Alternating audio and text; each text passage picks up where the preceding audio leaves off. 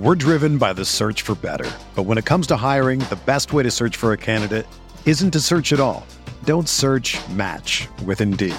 Indeed is your matching and hiring platform with over 350 million global monthly visitors, according to Indeed data, and a matching engine that helps you find quality candidates fast. Ditch the busy work. Use Indeed for scheduling, screening, and messaging so you can connect with candidates faster. Leveraging over 140 million qualifications and preferences every day, Indeed's matching engine is constantly learning from your preferences, so the more you use Indeed, the better it gets. Join more than 3.5 million businesses worldwide that use Indeed to hire great talent fast. And listeners of this show will get a $75 sponsored job credit to get your jobs more visibility at Indeed.com/Blue Wire. Just go to Indeed.com/Blue Wire right now and support our show by saying that you heard about Indeed on this podcast. That's Indeed.com/Blue Wire. Terms and conditions apply. Need to hire? You need Indeed. Whether you're a world-class athlete or a podcaster like me, we all understand the importance of mental and physical well-being and proper recovery for top-notch performance. That's why I'm excited that Unified Healing is sponsoring this podcast. Unified Healing is a new and super innovative global network of wellness centers powered by Energy Enhancement System, or EE System. If you haven't heard of the EE System, you'll want to listen up. This technology promotes wellness, deep relaxation, purification, and rejuvenation. At hundreds of locations across the globe, access to a center is easy and affordable. Interested in experiencing the EE System technology for yourself? Go to unifiedhealing.com/Blue Wire to learn more and find a center near you. That's UNIFYDhealing.com/Blue Wire. No material or testimonials on the Unified Healing website are intended to be viewed as medical advice or a substitute for professional medical advice, diagnosis, or treatment. Always seek the advice of your physician or other qualified healthcare provider with any questions you may have regarding a medical condition or treatment and before undertaking a new healthcare regimen, including EE System.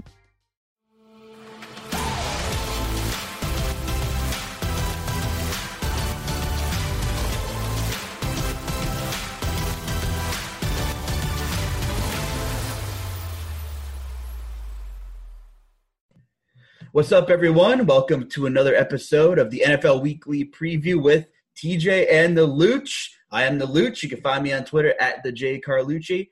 TJ, what's up? How was your weekend, and where can the people find you? How's it going, Justin? Good to be catching up again. Interesting weekend. I mean, I can't remember ever seeing this many relevant injuries happening at once. So we'll have a lot to touch on in that regard, but wasn't the best weekend for me, and we'll talk about that a little bit. I think in recent memory, the chalk just did not hit at all, and some of the plays that were the quote-unquote locks did not turn out to be locks. I think there's a lesson to be learned there, in that when it comes to NFL, there's no such thing as a sure thing. But, happy to dive into this weekend and talk about what it's going to mean for week 3 and the next couple of weeks with some of these injuries. Definitely the busiest waiver wire pickup of the year for annual leagues, probably. I'm assuming DFS sites across the industry will see a big boost in new users when a lot of people's annual league teams are probably toast.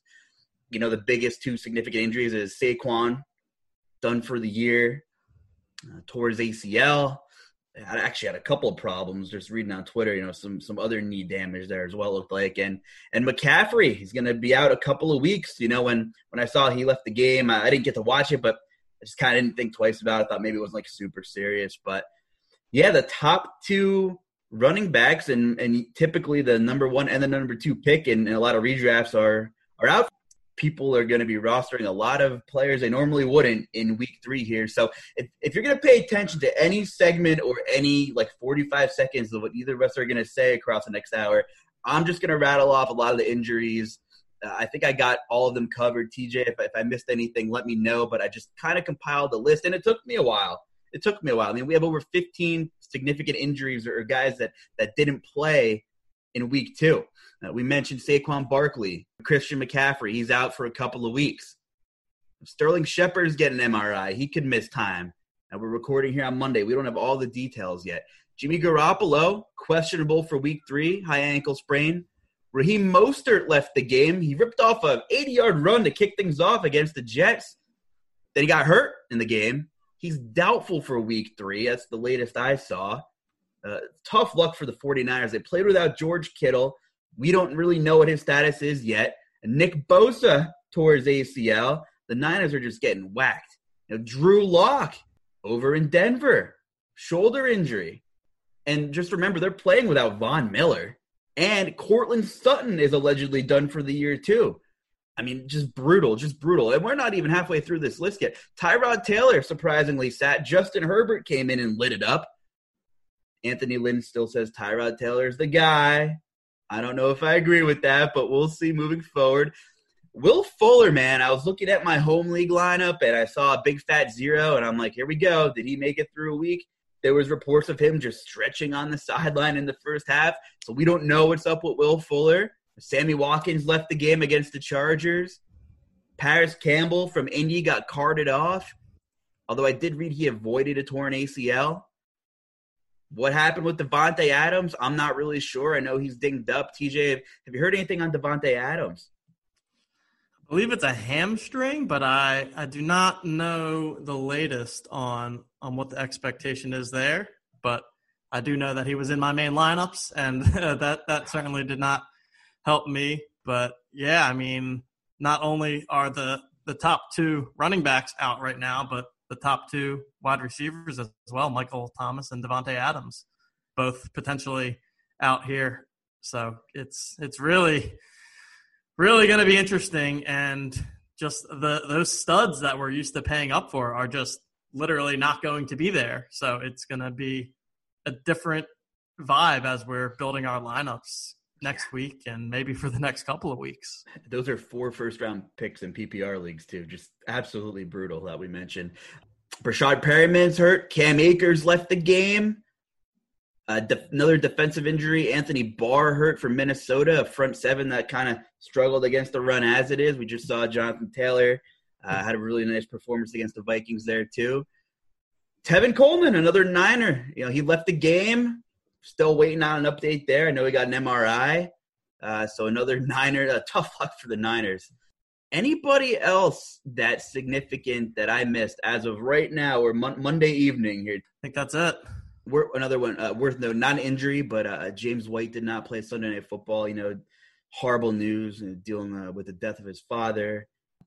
Last I saw, his mother was also in critical condition. So, thoughts and prayers to James White, and we're hoping for the best in a terrible situation there. Hopefully, his mother comes through, and they talked a little bit about it on Sunday night, and even Russell Wilson was reaching out to him before the game and stuff like that.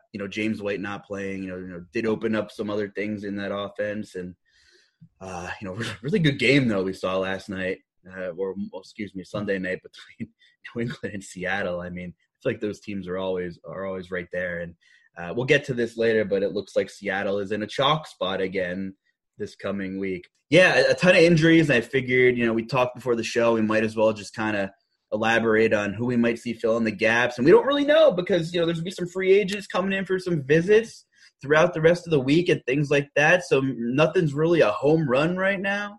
Out of this gigantic list of guys who are definitely out, can you try to fill in a couple of these gaps, TJ?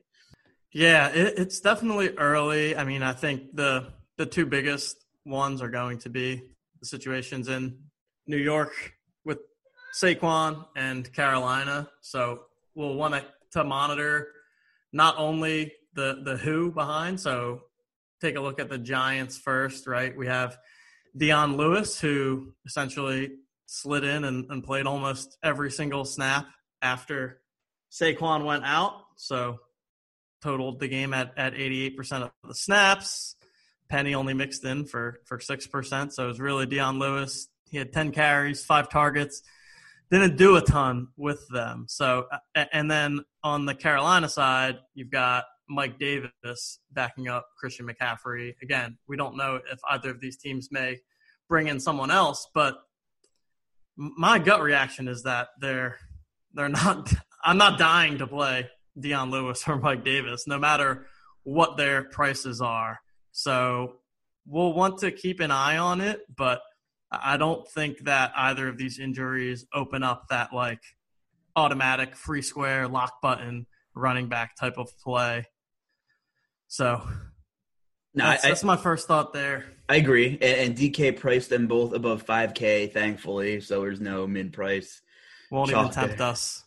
Right. And then I think the other one that's interesting is San Francisco. So again, we don't know exactly what the situation is going to end up with Mostert and with Coleman. But if they both are out, then I think Jerick McKinnon becomes viable just based on the talent there. I mean, I think that McKinnon is certainly a much more talented running back than Dion Lewis or than Mike Davis. So that would be another one that I'd like to take a look at. And then I think the other thing is that when it comes to wide receivers, that just because a big time wide receiver gets hurt, I don't think that automatically, is an immediate upgrade to the people around them. I think that, tonight, again, this is Monday, but example tonight, the Saints, Michael Thomas is out. But to me, that gives the most boost to Kamara than to necessarily any of the wide receivers, because it's really just they're going to try to get the ball into the playmakers' hands more often. So when we're looking at some of these wide receivers' injuries, yeah, we'll see more condensed target shares as a result, but it's not really opening up like lock values, at least not that I'm seeing at the moment. No, I agree. And kudos to DK for jacking up the prices of some of these guys before they come out with the pricing, So I think McKinnon is probably my favorite, kind of by far. Like you said, situationally, we'll see what happens with Tevin Coleman. But they paid McKinnon a lot of money to come to the Bay. And a couple years ago, he was very good in Minnesota. He had limited action this year, but, I mean, he has what do we have here? Over 100 yards on 6 carries through 2 games. So, I mean, the guy's efficiency. That's efficiency. We'll take that any day. Smash button there. No, just kidding. But I do think he's viable, like you said. Mike Davis came in and caught 8 balls, though, for Carolina. He's capable, I mean, I'm not running to play Mike Davis, but especially at above 5K. Mike Davis had 0 games last year with more than 5 carries, so he was very seldomly used. However, in 2018, he had over 100 carries and averaged over 4.5 yards a pop, 34 catches. But in 2018, when he posted those numbers, he did only play 3 games with over 50% of the snaps. So, is Davis capable? Yeah.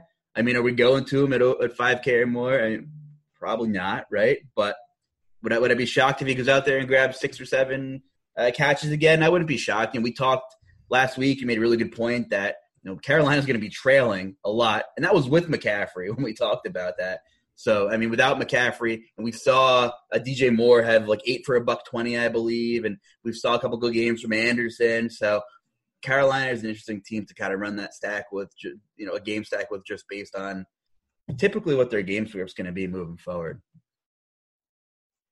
Yeah, agreed. We talked about that a little bit last week, but their defense is not very good, so they're often going to get themselves into these shootout type of situations. And I think before we jump too much into next week, I did want to call out 1 or 2 things on last week, because I thought it was one to learn from, at least for me personally.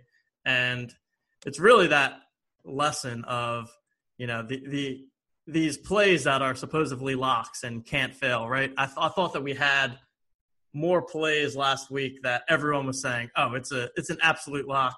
Derrick Henry, Jonathan Taylor, Ezekiel Elliott, Devontae Adams, all of these plays, they can't lose. Julio Jones, and just about all of them except for Taylor and Zeke completely bombed, right? I mean, I'm looking right now at the results from the 3K luxury box on DraftKings, just because I think it's interesting to take a look back at this. And Derrick Henry is 55% owned, scored 8.4 DraftKings points.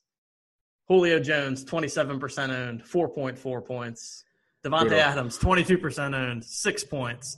And like, I think it's just a reminder that when we're playing these tournaments to really be looking for those leverage situations, and that no matter how much a play may seem like a lock, that crazy things can always happen, whether it's an injury or, I mean, if you would have told me that Derrick Henry was going to get under 10 DraftKings points and it's not injury related, I would have told you that there's no way that that's happening.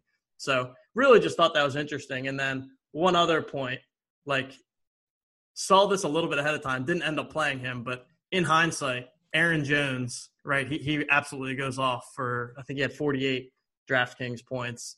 And that was just like the definition of the perfect leverage play, right? Because number one, it's leverage off of his highly owned teammate, Devontae Adams.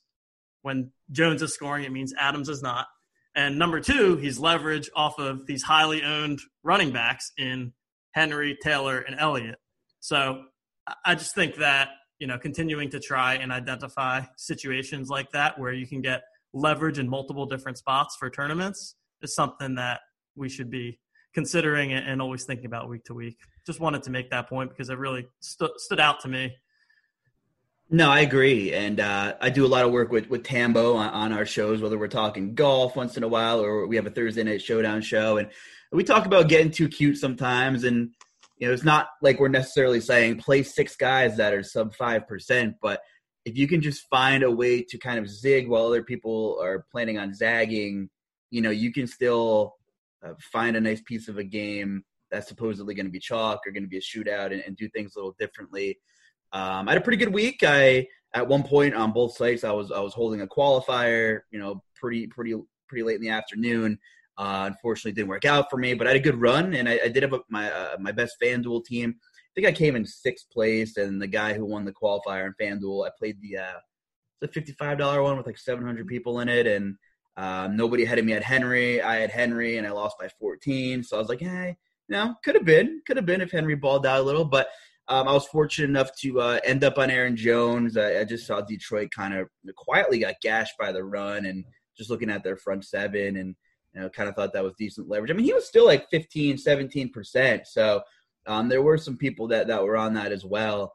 So I had Aaron Jones. I ended up with Ridley, which, I was fortunate to kind of, I had a Ridley and Dak. Unfortunately, I had Cooper, who ended up getting a little bit of garbage time at the end there and kind of was okay. But, we could talk about that Dallas game then. Brutal start and crazy finish for Dallas in a game which was a lot of points. I don't think I've seen something like that in a long time, TJ. But, it just, if you can zig while other people zag, great point on Aaron Jones. And I actually do think Henry might be in a bounce-back spot this week, especially with how poor Minnesota was against the run. And not having Anthony Barr either is a pretty substantial blow to them too. But, I don't think it's about getting crazy cute, but just finding other pieces in those games, that you're pretty sure there'll be points in. But we'll see. We'll see what happens with Derrick Henry. I mean, he's getting the volume, and it's hard to shy away from the volume. And maybe people now are thinking, well, it's been 2 weeks. Maybe I'm not going to click Derrick Henry, right? So, maybe this is actually kind of a leverage, situation looking at next week. Yeah, completely agree. And, that Dallas-Atlanta game, talked about it as being the shootout spot of the week. It certainly did not disappoint. Tons of game stacks got there. And I think Dallas is going to be in another similar environment going into Seattle this week. We're looking at a 55.5-point total. Seattle 4.5-point favorites. One of the things that I was surprised by was the Dalton Schultz performance on Dallas. 9 targets, 8 catches, got himself a touchdown. To me, I thought that the Jarwin injury wasn't going to, I just thought that Schultz would be kind of there and more of the volume would go to the wide receivers. But seems like he certainly got himself into the mix there. But their targets were pretty spread out overall. So Schultz had 9, CeeDee Lamb with 9, who I think CeeDee Lamb just from a team watch the game standpoints, he kind of jumps off the page, I think, as being a real talent. So definitely someone to keep our eye on. Amari Cooper, 9 targets, Zeke, 7 targets, and then Gallup with 6 targets. So it seems to me like Cooper and Lamb are going to be the guys in the Dallas offense that are getting the majority of the target share. Zeke will obviously get his. And then to me, Gallup is more of the GPP type play where he's not going to see as many targets, but he tends to get some more of those downfield looks. So he's the guy that could break a long one and have that big spike week, but it's probably going to be, 6 points one week, and then maybe he goes for 25 one week. So he's going to give you those peaks and valleys, but that's what we want to look for in GPPs. And then let's see, on the other side of the ball in that game, we have Seattle, who continues to let Russ cook, as they say. I mean, watching them last night, I thought they looked pretty good. Metcalf looks like a beast out there. Tyler Lockett looks good. So I think Russ, Lockett, Metcalf stacks are always going to be in play, pretty much regardless of their matchup. Yes, I mean, just off the target shares alone. It was nice to see Carson get the ball 17 times, and he had a really nice catch, too. Definitely showing he's capable of catching the ball now, too. Carlos Hyde got a lot of run, too. I was kind of thinking about this. Carlos Hyde, 1-year deal. Pete Carroll's like, we'll just beat the brakes off him for a year till Rashard Penny comes back. I feel like Bill Belichick has no plans of extending Cam either. I think, 23% of the plays were running plays were designed runs for Cam. 1 year rental for Cam. Let's run Cam into the ground, too. The guy looks good on the goal line, too, but Cam looks scary good. And I think kind of some of the biggest takeaways from that game where neither defense is very good outside of their best players, right? Seattle is very exploitable. How many blown coverages did we see on the New England side of the ball? But some of those throws Russ made were incredible. The David Moore catch, I think I saw Next Gen Stats said it was 6% probability to complete. And Metcalf, that bomb that Metcalf caught over Stephon Gilmore, who's by far New England's best defensive player now, was pretty well covered, right? So they're making plays. So Russ is cooking. Russ is definitely cooking. It's Monday, but you're going to see a bunch of chalk in that Dallas-Seattle game just based off the Vegas numbers alone and what we've seen so far across 2 weeks. But definitely I'm happy to see Chris Carson getting the ball. Obviously, 17 carries is a lot in this day and age of the NFL, right? So it was good to see that he was getting the ball. And just to kind of tie that in with Dallas, poor Atlanta. The Atlanta fans, I feel for you guys. They had the total game script for Todd Gurley to make his presence felt, and he couldn't even average 3 yards a pop. He had 21 carries, and he was totally non-effective, right? 61 yards. So if this run game can't get going, I pretty much will play an Atlanta game stack every week, regardless of opponent. We saw Russell Gage get 8 or 9 targets again. We were worried about that. Hayden Hurst was in a good matchup, and people got away from him after week 1, but Dallas gave up the most receiving yards tight ends last year, and that showed. Good game from Hayden Hurst. I don't really have an explanation for Julio, right? But it was good to see just from what's going on. It wasn't great, but seeing that Gurley really wasn't effective against a vulnerable defensive front who was missing Van Der Esch as well. Really, moving forward, I'm pretty confident that Atlanta is just going to throw the ball a ton, and guys like Russell Gage and Hurst are going to be in play every week. And it's kind of like Dallas, except Dallas has a good run game, right? So they have all these offensive weapons, and when you're making a game stack, it's going to be tough to make your decisions. Do I go Cooper? Do I go Lamb? Do I go both? Do I go Schultz now? Do I go Gallup, who could be a number 1 receiver on half the league's teams? Or is Zeke just going to take over and kind of nullify that? Atlanta's showed no signs of running the ball, right? So just kind of what we know so far is, we know where the targets are going in Atlanta. We know they haven't been effective running the ball. Just thought I'd throw that out there, just looking at a couple of these games next week. But you mentioned Seattle and Dallas, and another game with a very high total that'll probably have some chalky personnel is another 4 o'clock game with Arizona and Detroit. So what are your thoughts? What'd you see from both these teams? Kyler and Hopkins. Hopkins didn't go nuts, but found the end zone, and another pretty intriguing game from the young quarterback out there in Arizona, Kyler Murray. Yeah, Kyler looks really impressive out there. He was pretty much the chalk cash game type quarterback. I think he was literally 50, 60% owns and some of the big double ups. He's priced up a little bit more. Let's see. He's going to be 6,800 on DraftKings this week, but I think that he'll be in play yet again. He brings that perfect combination of floor and upside with his rushing ability, right? So first 2 weeks here, 91 rushing yards against the 49ers, 67 rushing yards against the Washington football team, 3 touchdowns total. So he's going to be able to get it done with the legs. It's almost like a little bit of a Lamar light kind of vibe. And then, yeah, I mean, through the air, he's putting up some numbers as well. Like you said, seems to have that connection with Hopkins. Wasn't as absolutely nuclear as the first week, but Hopkins still had 9 targets, got himself into the end zone. Larry Fitz still hanging around there, got himself 7 targets, and then kind of spread out from there. Dan Arnold, tight end, 6 targets. Christian Kirk, 5 targets. Chase Edmonds, 4 targets. Isabella and Drake each with 2 targets. So I think it's an offense where the primary stack is always going to be Kyler to Hopkins. I think Kyler will always be in that contention for a cash game type of quarterback. And it's really, when you look at these fantasy quarterbacks, I mean, you've got Lamar, you've got Kyler, and you've got Josh Allen, who are 3 guys that bring such floor and upside to the table with the legs that they're always going to be in play. And then when you pair them with one of their receivers, they can get it done as well. And then on the Detroit side of the ball in that game, I believe Kenny Golladay is expected to be back next week. Huge for them. Yeah, they need that. I mean, he's a beast. He's one of my favorite guys. Let's see what his price looks like though. $6,200 on DraftKings. I mean, I don't know what kind of risk there's going to be. I'm assuming that if he's coming back, he's going to be fine, and there's not a ton of re-injury risk. So I love Golladay there. Yeah, I was going to say I don't think he'll be this cheap again this year ever, probably, right? So. I mean, if you're going to get a piece of that game, keep an eye on the beat writers throughout the week.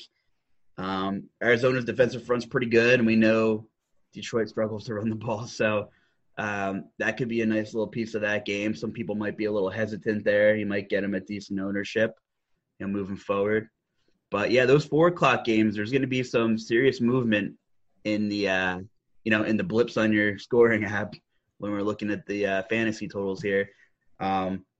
Another big takeaway, I just want, we're kind of bouncing around here, but just conversationally, great game between the Chargers and Kansas City, and we almost saw a huge upset. We saw Herbert throw for 300 and a spot start basically, and what a performance by the kid. Big number for me here is that Austin Eckler and Josh Kelly combined to carry the ball 39 times. So. And I'm looking at this game with Carolina. We know Carolina can't stop the run. We know they're probably going to struggle to move the ball offensively. The Chargers' defense is good. It's underrated. The secondary is nasty. The front seven's pretty good.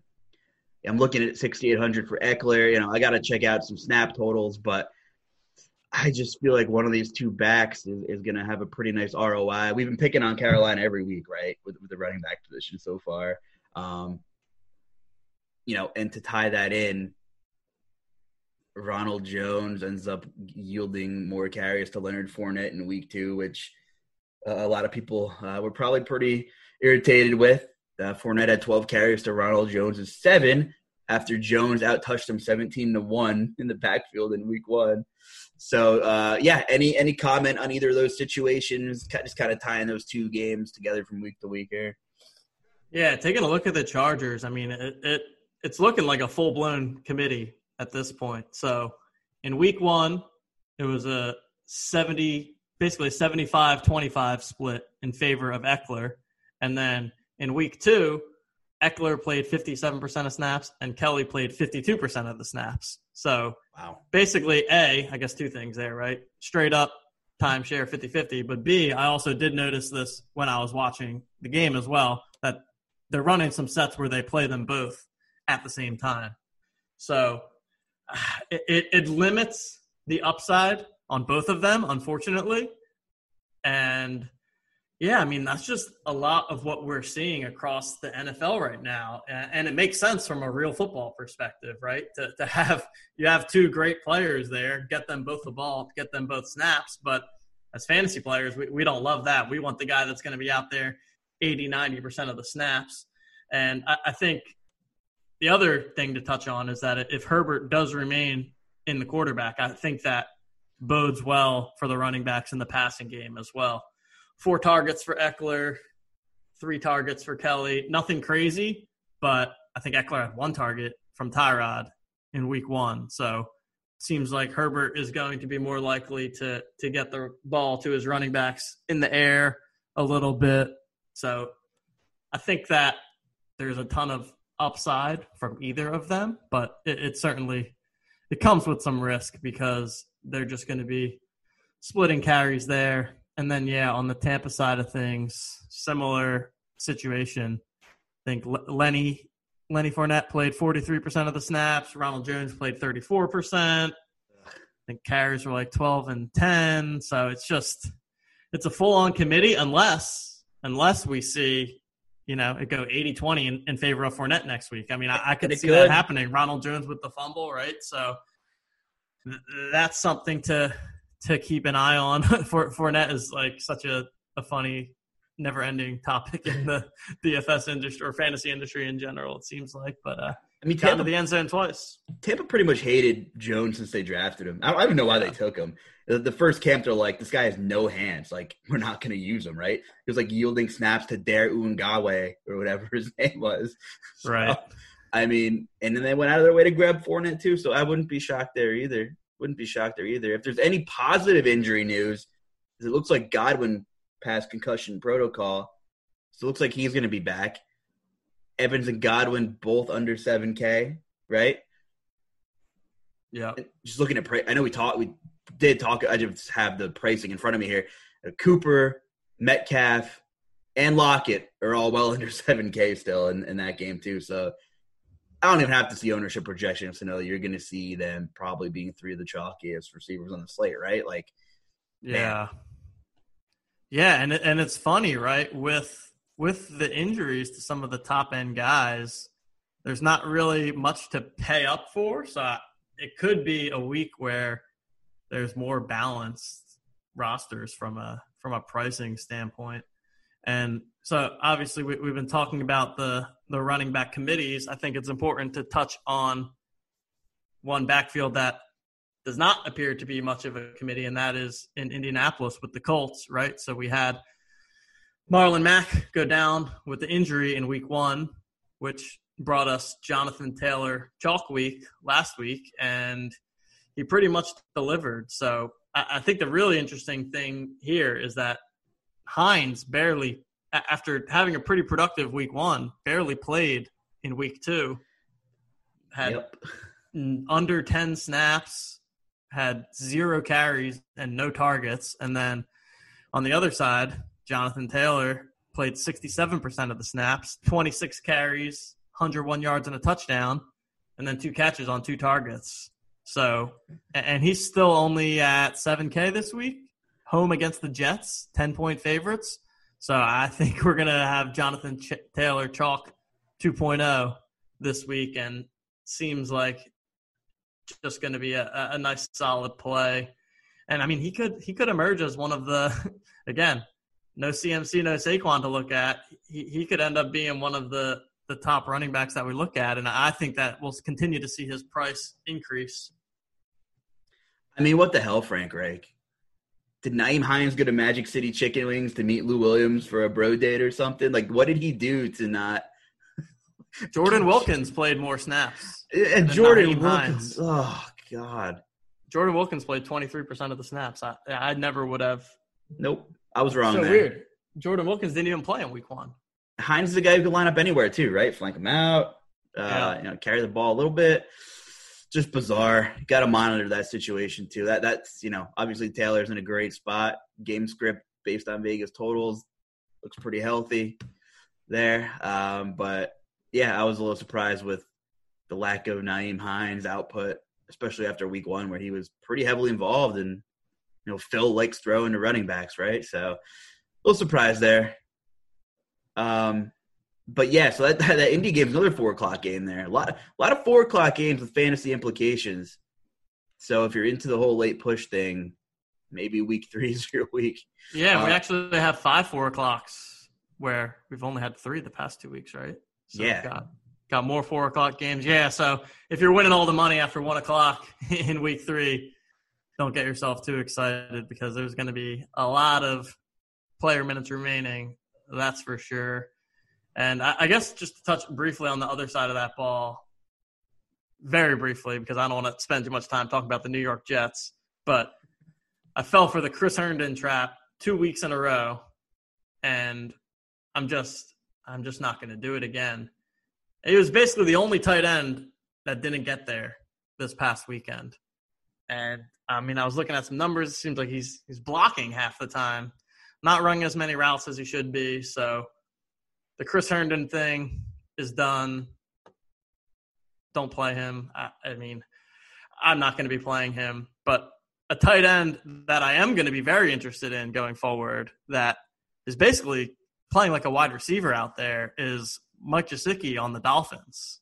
He's lining up out wide and in the slot on just about every snap. So he is somebody that I was actually pretty high on in best ball as a late round tight end. And I mean, 11 targets, got himself a touchdown, leading the team in target share. Like I said, you're basically getting a wide receiver at the tight end position. So he's somebody that we want to keep our eye on, although I do believe he is in the Thursday night game this week. So, but if you're playing any Monday, you won't be able to see that. If you're playing any Thursday showdown, I would take a look at him and just someone to keep on our radar in the future. Wanted to make sure I called him out because he's looking like a solid guy.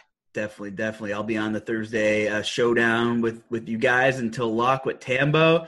I'll have to hit up TJ before the show and get his final take on Big Mike over there, and I'll give you a plug. We'll see what TJ says. But, we're checking into next week already. Get on DraftKings over there. We're reviewing last week. There's no better place to get in on the action. The leader in one-day fantasy sports is DraftKings. To add to all the excitement, there's a free shot at millions of dollars in total prizes up for grabs. Every week, there's loaded GPPs, loaded prize pools. You're playing cash games. There's high stakes, low stakes. But there's a big chance to always win a lot of money, and DK is always hooking up his players. Just pick your lineup, stay under the salary cap, get it on the fun, especially with all these unfortunate injuries. Your home league's probably toast by now. You might as well go pick up some DraftKings and check it out, see what all the craze is about. For a limited time, new users can get in on the free shot at millions of dollars in prizes this week. Do not miss out. Enter the code DFF, that's DFF, over there at DraftKings for your free shot at millions of dollars in prizes. Enter code DFF. Only at DraftKings. Make it rain. Make it rain. Speaking of making it rain, we really haven't dealt with weather through 2 weeks, which is, no pun intended, a breath of fresh air. Because don't you just hate when you like a plays in a lot of games and they're like, or maybe you like one game, they're like, it's going to be torrential downpour with like 40-mile-an-hour wind gusts or something, right? You're like, well, what do you do, right? Football, weather, it just always throws a wrench in there. But we haven't dealt with that yet, thankfully. Knock on wood. Knock on wood. Agreed. I'm sure we will at some point in the future. Let's speaking on running backs on up and up, because I think, again, we're going to want to find out who the workhorses to target are now. Miles Sanders came back and played his first game of the season last week and didn't seem to be limited at all. Played 77% of the snaps, 20 carries, 95 yards and a touchdown, 7 targets, 3 catches. So I think that he is going to be one of the elite options to look at going forward. And I mean, the Eagles just don't have much else. He's got the Bengals, and maybe if this was 3 weeks ago, we'd be like positive game script. But break that game down a little bit for me. You're a Philly homer over there. What the hell's going on, TJ? I really don't even know. I mean, Higbee just ate us alive. Wentz seems to throw the most untimely interceptions and just holds on to the ball too long. And, I mean, really, Sanders is kind of the lone bright spot when you're watching it. And we got him at home against Cincy, 6,400 on DraftKings. What's the line? Like 6.5 point favorites. I think that we're looking at Sanders as a very, very strong play this coming week. Can we run it back with a guy everybody's going to be box score hunting? AJ Green has 22 targets through 2 weeks. I mean, can he have his way with that Philly secondary if he wants to, if the ball gets there? Yeah, he's been getting all these targets, and they just haven't quite been making their way into – wow, that's unbelievable. 22 targets and 8 catches. 22 targets. He only has 8 catches? And 17 fantasy points. Wow. More targets. 16, I'm sorry. Points. Yeah, like. Yeah, I mean, that's. So I can't say that I've watched much of the Bengals, so I don't know. I don't know if that's due to inaccurate throws or just throws that never had a chance. But yeah, I mean, I think that this is the kind of thing where if you're looking at opportunity and looking for guys that the results have not met the opportunity so far, AJ Green is certainly someone to take a look at here. And I mean, it's got to come through eventually, you would think. Yeah, just off the law of principles here. I mean, for example, he's $6K on DK, nice price. I mean, if you want to play that script a little bit, if the Eagles bounce back, Miles Sanders getting some volume, play a little AJ Green on the other side. I can't say it makes my stomach feel great, but I don't mind it. I mean, take Scary Terry, for example, 7 targets week 1 against the Eagles, had 5 grabs for 60 yards. We knew the targets would be there. Has a nice matchup, little game script with Arizona, really high pace. So 10 targets, $125 and a score. So, I mean, that we knew that there's a good example that we knew the opportunities were there. And, just based on law of probabilities and a decent little matchup, Terry McLaurin came through. Sitting there at 5,900 this week. Cleveland's been dinged up in the secondary. We do know that. So a couple guys we just named right there that, I don't mind AJ Green. I don't mind Terry in either of those games. And but yeah, the Eagles, man, 0-2. Something's got to give soon. Big, almost a must-win this early in the year, right? It really is. I mean, you can't lose at home to Cincinnati. Let's hope that they can finally take care of business here. But yeah, Terry McLaurin, I was on him week 1, was on him again last week. The lineup that kind of saved my week a bit was a Kyler, Hopkins, run it back with McLaurin stack that got me a little bit of a cash in the luxury box. So nice. I think he's someone that is always going to be in the mix for me any given week. And, I think similar with AJ Green, you want to target those guys that see the opportunity and also guys that we've seen do it before. Right? Like we've seen McLaurin have big games before. We've obviously seen AJ Green have success before, although maybe it was 2 years ago at this point. But I also like the opposite of that was like the Corey Davis thing for me. Like I was all on the fade Corey Davis thing last week because he was someone who we've seen not perform for many, many years. And so right. I try not to overreact too much to one positive week from someone that we've historically seen not do much. And correct. The opposite way, I'm fine to go back to people who maybe haven't done it for me recently, but we've seen the opportunity is still there and we've seen the ability for them to perform in the past. So cough, cough, Derrick Henry, cough, cough. Seriously. So my guy this week who I'm interested in, and let's get into this game a little bit, sandwiched between AJ Green and Scary Terry, and then all the chalk receivers in the Dallas-Seattle game, is your boy Allen Robinson, who demanded a trade recently, right? 9 targets each of the first 2 games. Atlanta's at home. You'd think game script would be in their advantage, right? I mean, Chicago's a little bit of a gritty team here, but I mean, Trubisky's under 6K. He's been pretty good, right? He's been pretty good. So I think this could be a game where he throws the ball 30-plus times. Allen Robinson's been getting his opportunities. Nothing wrong with 9 targets in back-to-back games. A guy who hasn't done it this year yet, but we know what he could do. One of the best route runners in the league. what do we know so far this year? We know Atlanta's secondary is pretty bad, right? And they're kind of in shambles after last week. So I'm kind of might have some Trubisky, Allen Robinson exposure this week. What are your thoughts on that game collectively, TJ? Yeah, I think that is a good, sneakier game stack to target, right? I think the ones that we discussed earlier, the Dallas, Seattle, Detroit, Arizona, with those totals blow all the other totals out of the water. And then this Atlanta, Chicago kind of falls into that second tier, 47.5 total. Atlanta, 3.5-point favorites. We already talked about their side of the ball and the explosiveness there. So I think, I guess, a run back of a Matt Ryan stack with Allen Robinson on the other side.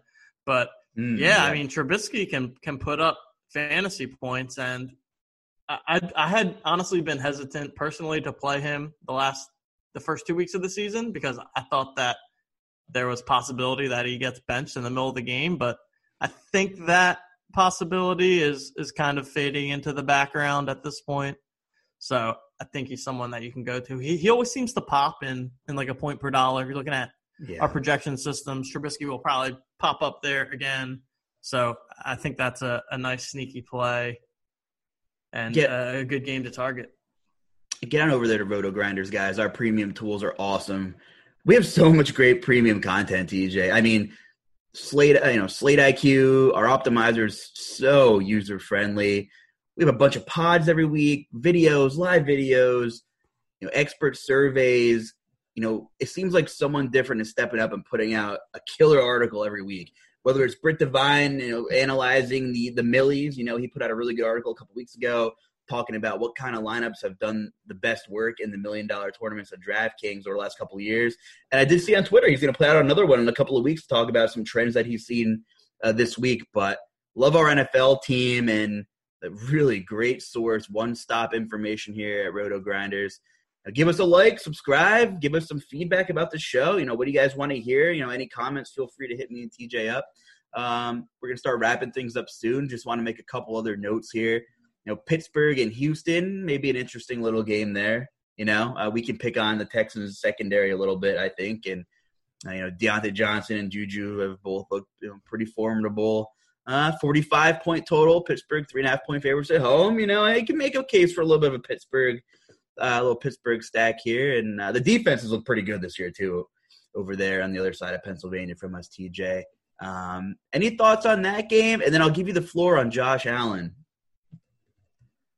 All right. I was just about to bring up Josh Allen myself. Yeah, I think on the Pittsburgh side, Deontay Johnson, I think is really emerging as a nice value play. He was one of the chalkier – he ended up becoming one of the chalkier receivers, but performed and has seen very strong target share the first 2 weeks here. Let's see. He's got 13 targets last week. So – out targeting Juju, I think that there's almost an argument there. Maybe Juju goes a little bit overlooked if people are going to remember or start to look at this new shiny new toy in Deontay Johnson. Forget about Juju, and similar to what we talked about, certainly a guy that we've seen do it before. So I like that game there.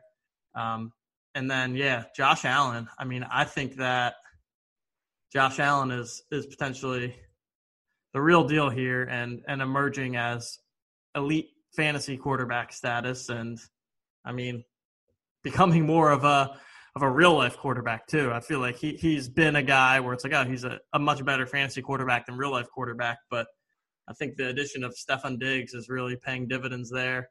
Diggs had 13 targets this week. So he really took the lion's share of targets in Buffalo. John Brown had 6, Cole Beasley had 6, and then nobody else had more than 3.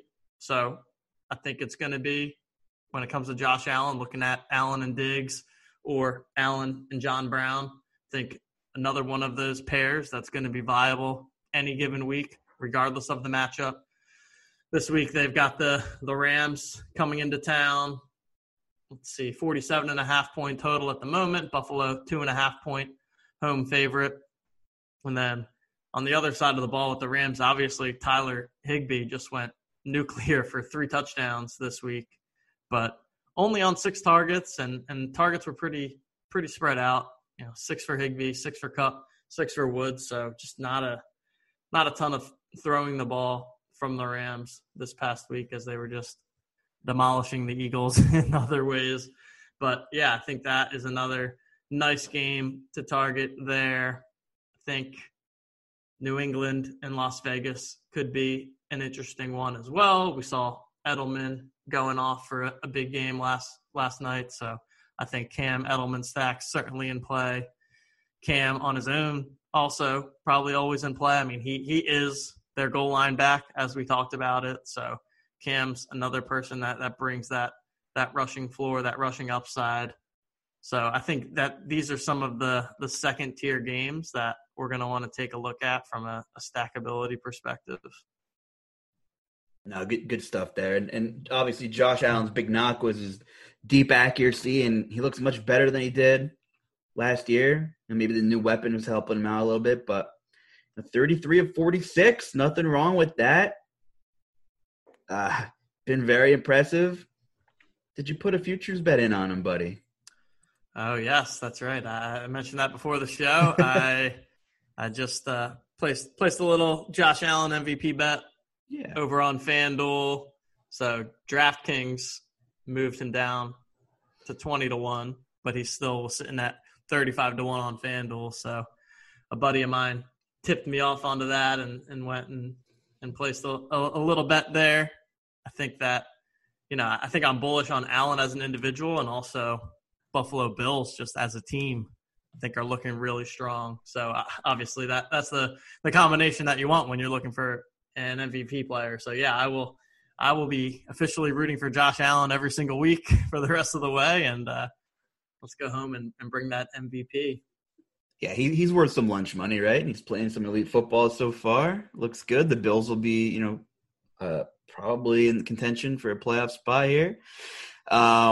Yeah, man, anything else before we wrap things up? I guess I'm just scrolling through some players and some things like that. And one other guy I think's a nice spot to go back to is, I think you could just go back to some of these Bengals. I mean, the Eagles, not to pour salt in open wounds here, but they gave up almost 200 yards on the ground. So, I mean, and the Bengals want to run the ball if they can, right? So we know their line sucks, but the Eagles haven't really shown much, and maybe they will, maybe they won't. I mean, they're going to be desperate. I mean, the Bengals are playing without pressure. Joe Burrow, no one really expects him to be good. The Eagles are supposed to be competitive, at least. So I'm a little worried maybe about the intensity factor there, but I don't mind, getting some shares of Joe Mixon, a guy who hasn't done it yet, but has shown he is could be a top 10 back, if he strings together a full season here. I think you'll get some pretty good ownership on him, as well as AJ Green. And I'm not saying stack this game, but I'm saying you could probably I'm confident in one of those two pieces bringing in some ROI. Not sure where I want to go yet or what my bills are going to look like, but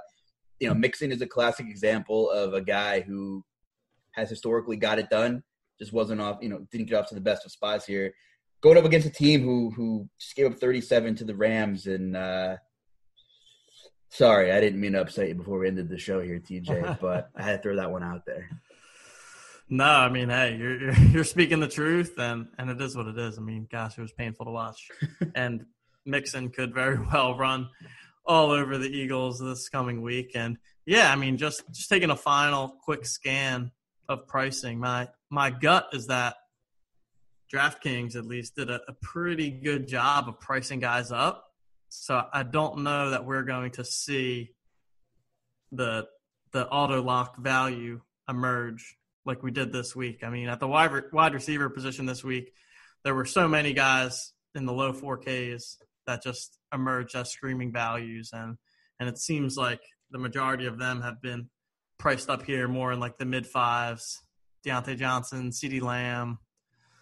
So I think that it's going to be a little bit more of a balanced construction. And again, we don't really have the studs to pay for anymore. So it's going to be a little bit of a different week, and continue to follow these injuries closely over the next couple of days. We'll be coming out with all of our content here at Roto Grinders, making sure that we're keeping you guys up to date on how we should be thinking about these injury situations. And yeah, should be another interesting week of NFL DFS. I feel like every week gives us a completely new thing to look at. So it's always about taking the puzzle pieces and starting from scratch and seeing how we can put this week's one together and hopefully get ourselves to the top of cash lineups, get ourselves to the top of GPPs. Maybe you break through on one of those final seats and have ourselves a good third week. Yeah, that would be fun. But yeah, it's been a crazy couple of weeks. I guess my after just scanning things finally, like on DK, there's going to be a lot of ways you can go and a lot of good value at tight end, it looks like this week. Hayden Hurst still under 5K. Schultz, if you're a believer in his target share in that Dallas team against Seattle, who, Jamal Adams kind of patrolling things there. Although I was more impressed with Adams against the run than against the pass. But, you got Ertz 5,100. Obviously him and Goddard are gobbling up 7 or 8 shares a game there. You can score against Cincinnati at the tight end position here. And Mo Alley-Cox, I know you played him last week, so you can victory lap a little bit there. He has as many 100-yard receiving games as Jack Doyle, and Doyle has made a heck of a lot more starts than him. So I thought that was kind of an interesting statistic there. But, yeah, and I mean, if you want to go back to your sweet prince, Chris Herndon, 3,400 still against the Colts. And I just think there's a lot of ways you can go at tight end. And, even Noah Fant, game script, Tampa Bay, Denver's really hurt. Probably going to be playing from behind, and you're going to see a backup quarterback in there most likely, and tight end's kind of the security blanket there. Noah Fant scored, both weeks so far this year. So Logan Thomas as well. Logan Thomas. He didn't put it together last week, but he still had 9 targets, so he's had 8 and 9 targets in the first 2 games. I know that at least, I think that he's someone that you can look to there a bit. And Jordan Reed, I know. God, I literally, last minute swap.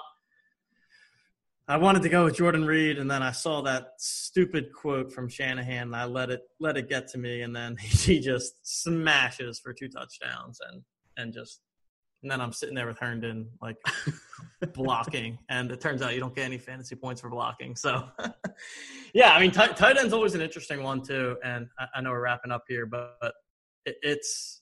Yeah, because I think there's still, and in my GPP article, the first 2 weeks I wrote up Mark Andrews and Travis Kelce because I think that while there's so many good value plays, sometimes a good way to get yourself into a unique roster is to pay up at the tight end and play the Kelces or the Mark Andrewses. And I mean, but so far this year, those guys, while they've done well, some of the value guys have done just as well. And so when we're looking for value, I think tight end is usually the spot to go to. So optimal construction, definitely looking to pay down at tight end. If you want to get a little contrarian for tournaments, that's where we bring the Kelce and Andrews type plays into the mix. And oddly enough, neither of them are on main slate. Kittle's questionable. Oh, wow. So your top price tight end on DK is Higbee against Buffalo. It's definitely going to be a pay down at tight end week then. We don't even have a choice. Wow, who is going to – yeah, it's like who are we going to pay up for this week? I mean – leave some money on the table this week maybe, right? Yeah, you got McCaffrey, obviously, 9,200. He's not in the pool. And then what? Then Zeke at 8,300 is the next high. Henry. So the most expensive player on the slate is only 8,300. It's crazy. That's very interesting. Yeah. Yeah, and we don't have Lamar. We don't have Lamar on the slate either. Wow. I was going to say, as bad as Tambo and I are fortunate enough to break down the Dolphins Jaguars on Thursday night for Showdown, as fun as that's going to be, we get Chiefs Ravens on Monday night. So there we go. If you got any sick days, use them next Tuesday morning because you're not going to want to miss that one. Anyway, TJ, where can the people find you, and what's your content schedule like this week? And then we'll get out of here. Yep, you can find me on Twitter at TJL5124. DFS. I'll usually be tilting my guys that aren't doing well. And then from a content perspective, be coming out with my DraftKings GPP article on Fridays. Still doing some golf content as well. So you can find me over there if anyone out there is playing PGA in addition to NFL. Awesome. So for my man here, TJ Lasik, and the rest of the Roto Grinders team, I'm Justin Carlucci. Have a good day and good luck in week 3.